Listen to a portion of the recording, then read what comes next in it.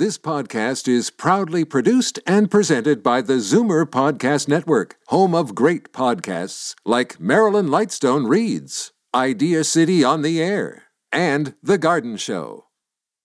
You're listening to an exclusive podcast of Fight Back on Zoomer Radio, heard weekdays from noon to 1.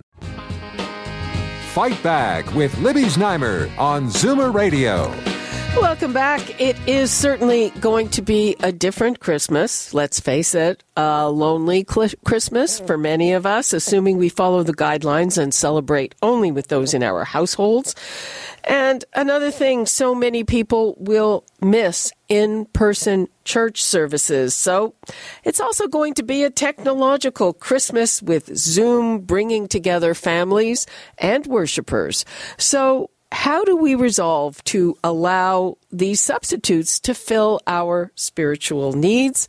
If you have a comment on this, the number's 416-360-0740, toll-free 1-866-740-4740. And now I would like to welcome Bishop Andrew Aspel. He is the Bishop of the Anglican Diocese of Toronto, and Dr. Steve Jordaens, a professor of psychology at the University of Toronto. Hello, and Merry Christmas to you both. Thank you so much for being with us. Hi there. Hello. Great to be with you, Libby. Okay, let us start with the Bishop. So what do you have planned for your community? Well, the Anglican Diocese of Toronto is a vast territory. We start in the west in Mississauga, go all the way up to Collingwood, Midland, across through the Kawarthas, down through to Brighton, and then all points in between. So there's about 200 congregations, large and small, and some of our congregations in the north and the east are still in amber stage, and so they have permission with protocols in place to gather in very small groups, less than 50 people. But most of the diocese actually is in gray zone and in lockdown. So we've had lots of practice already in doing worship virtually. And I would say about 85% of our congregations actually are online in some form, whether that's by Zoom or live streaming or pre-recording. Dr. Steve Jordaens, is it a matter of people just having to tell themselves, okay, it's not optimal, but you know, we just have to do the best we can? Yeah, you know, there's a concept in psychology called being able to defer gratification, being able to realize that, you know what, you know, at this time we can't get what we want and we just do have to accept it. We can, you know, happily and hopefully, I think, start talking and thinking about next year's Christmas. And so, you know, that's one of the coping strategies I suggest to people is, you know, really start imagining what you're going to do now that you really know the value of being with the people you love in person. You know, really imagine how great it's going to be and maybe even start planning. And let that kind of ride you, that, you know, you're going to have to pay the price a little bit now, but then you've got this great future waiting for you, and if we all do the right things, we can get there as quickly and as safely as possible. Bishop, what are you going to be telling people from the pulpit? I mean, can we get a little hint about your sermon? Yeah, well, I'll be preaching from St. James Cathedral in downtown Toronto tonight at 7:30, and I've had some practice standing in the middle of that huge building. I've been there many times. And virtually empty. So you can imagine halfway down the aisle is one lone camera. I think to dovetail with what Dr. Jordaens has said, that real sense of we're in this together, we are not alone. That the very story of at the heart of our faith is God breaking into our midst, not in times of comfort and ease, but deeply and very much in times of trouble. And so we are to find, as it were, the hope in the old story that reminds us that we're living in it through a present time that's not forever, and that we will find hope and grace together. Yeah, and if I may connect with that too, you know, this coming together of humans is so critical. Just as the bishop says, you know, from psychology we know as well that when times of grief and times of anxiety, all that, what we turn to is our social networks. And for many people, that is their religious identifying groups. But that's really, really important at this time. So, one of the things I would say to people who maybe are feeling a little isolated and lonely at this period of time is to become more intentional in that outreach. We used to be able to just go on our day and meet people and have those human interactions that are so important to us. Now we're not going to have those happen organically, but we can plan them. We can literally have times in our day when we're going to call some friends, other people maybe who we think might also be isolated and lonely, and we're going to, put some time in our day to literally connect with other human beings, however that may be, and a church service would be a fantastic way to do it, obviously, this time of year. But any way you do that is very important. That's our go-to strategy. How important would it be to remember previous generations who really had it much harder, generations that went through war? I know my own parents were Holocaust survivors. I've had it pretty cushy so far. Yeah, I mean that's one thing. If I'll jump in just quickly at first. I talk about that a lot. Is framing what we have. We know how tough the times are. We can feel that gray cloud, and it is kind of ominous and oppressive. But we kind of know when it's going to end. Which my parents were in Holland when it was occupied. They didn't know when it was going to end. There was a great danger outside. And, when they got through it all, the economy was absolutely horrible for a while, to the point where many of them did end up coming to Canada, for example. And relative to their situation, ours is more predictable and more likely to go better again sooner. And so we should hang on to that. That's a very important bit of hope to hang on to, and to kind of feel like, okay. And, you know what? A lot of those people who went through those terrible times, they emerged valuing things in life that they may not have before. And, that's a potential for us, too, that we could come out of this with a new set of values and a new notion of what's important in our lives. Bishop, what about, where does gratitude fit into this? Oh, my goodness. I think it's one of the great teachings of 2020. If we could step into 2021 and look back with 2020 vision. I think it's about not taking for granted the simplest of things, and that being present with family and friends, of being in touch, of being in a crowd of people without fear, of being able to sing together. These are moments that we have an opportunity to really take account of what's important in our lives, and to count the blessings that we often just take for granted. And so 2020 feels like a very, very long year, but my hope is that we not lose what it is that we're learning together. Okay, let's take a call from Melanie in High Park. Hello, Melanie. Merry Christmas. Hi. Oh, a blessed Christmas. I hope you had a blessed Hanukkah and a blessed New Year to all. And I did not hang up on you that time. I would never hang up on you. All I want to say is, for me, at one time, I never even touched the Bible. I never looked at it, or the Torah, or New Testament. I never looked at it. As a musician, traveling, that was the last thing I would do. But in the last few years, we started to read the Bible in our family. And Hanukkah was hope. We just celebrated Hanukkah. That was hope. The New Testament, the birth of Christ, that's hope. And just when we read the Bible, it gives me such unbelievable hope in this world. That's what this season's about. Yes, it's beautiful to have the tree. I love that. I love celebrating the candles, the lights, everything. That's beautiful.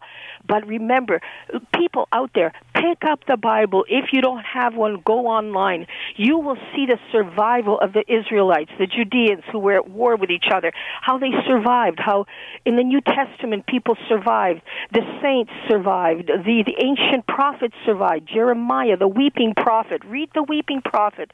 Read the book of Job, and you will have hope even if you're alone. Remember, this is all about hope. It's not even about the future, whether it's going to be great, except that the Lord created the universe, a big, humongous universe. We're part of it. Never give up hope. Think beyond this earth. Think beyond this holiday, and think of the future and the hope of what this season means. And all the people that suffered and had hope hope during the Second World War and all the wars. My mother, who was in Auschwitz, they all had hope.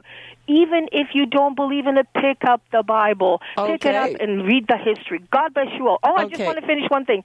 We wish you a Merry Christmas and a Happy New Year. Okay. Okay, that's right. Singing in a group is a dangerous thing now.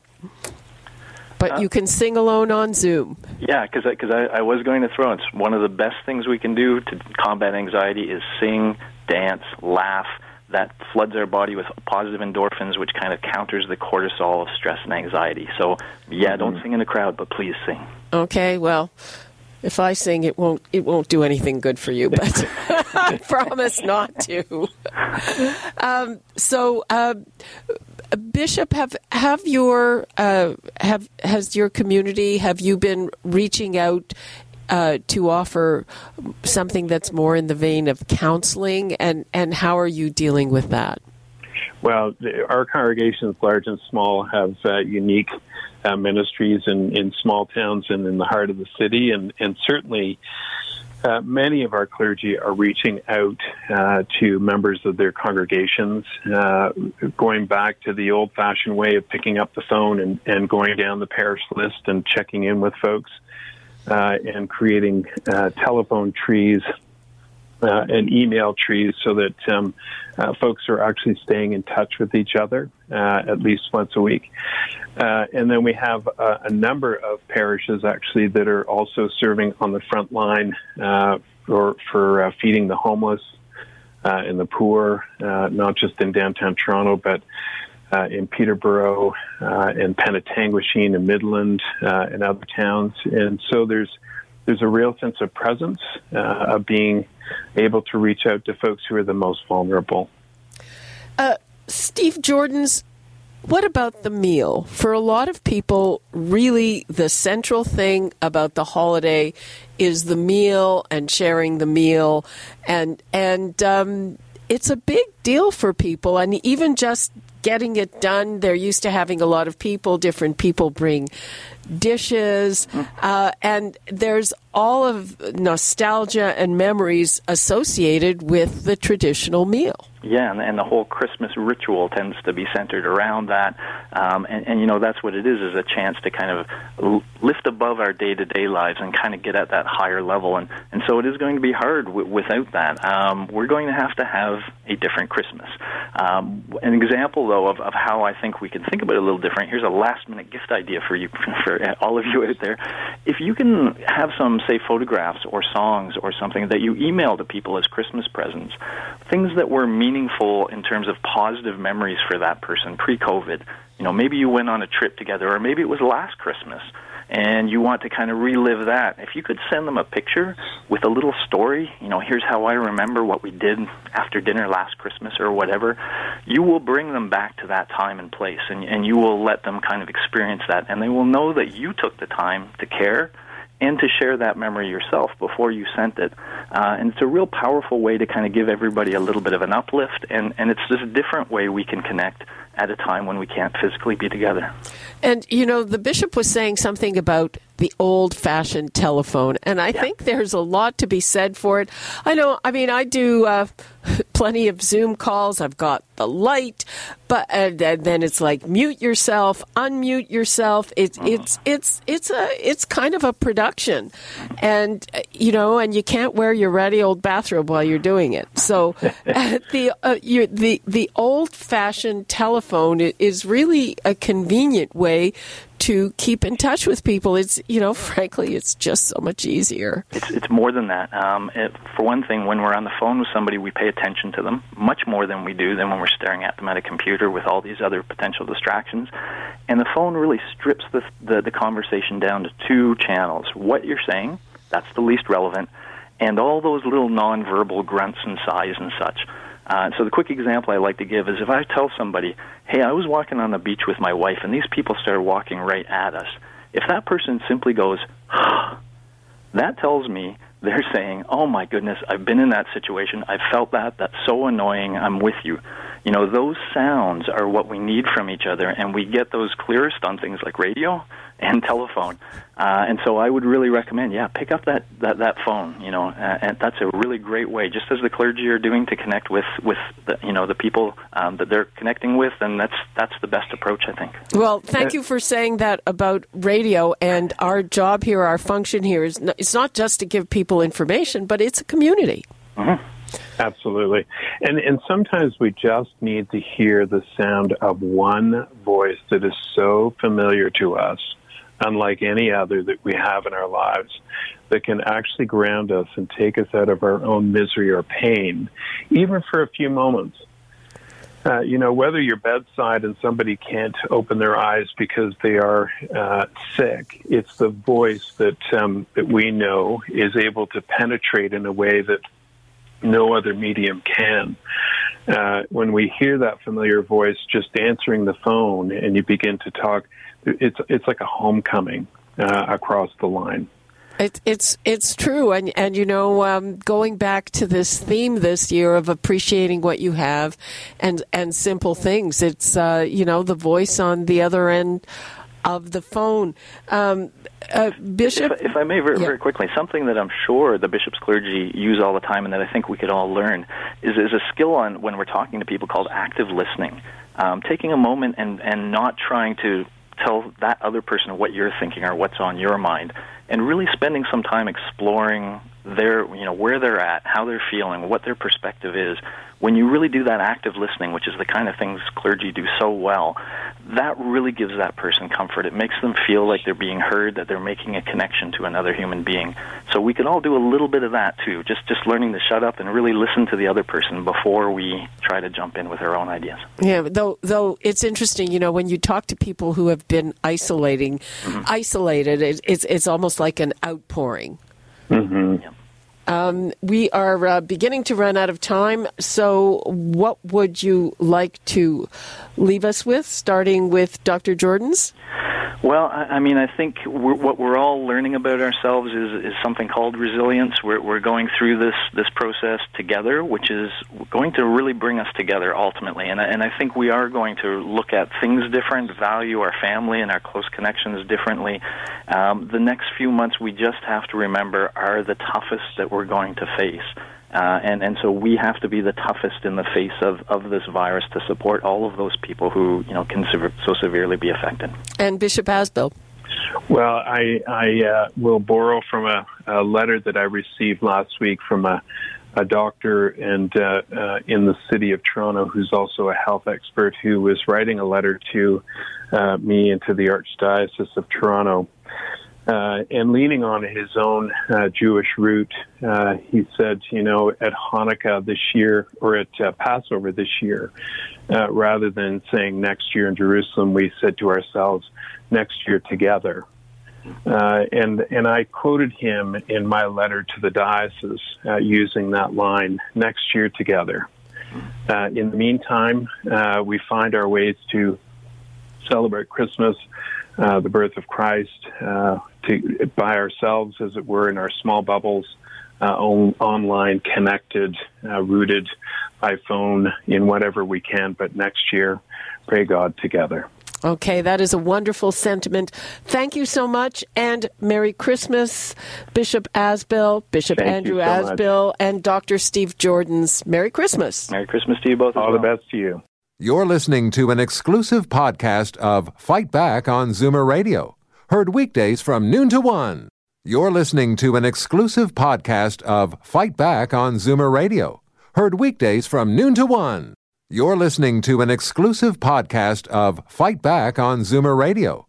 Heard weekdays from noon to 1. This podcast is proudly produced and presented by the Zoomer Podcast Network, home of great podcasts like Marilyn Lightstone Reads, Idea City on the Air, and The Garden Show.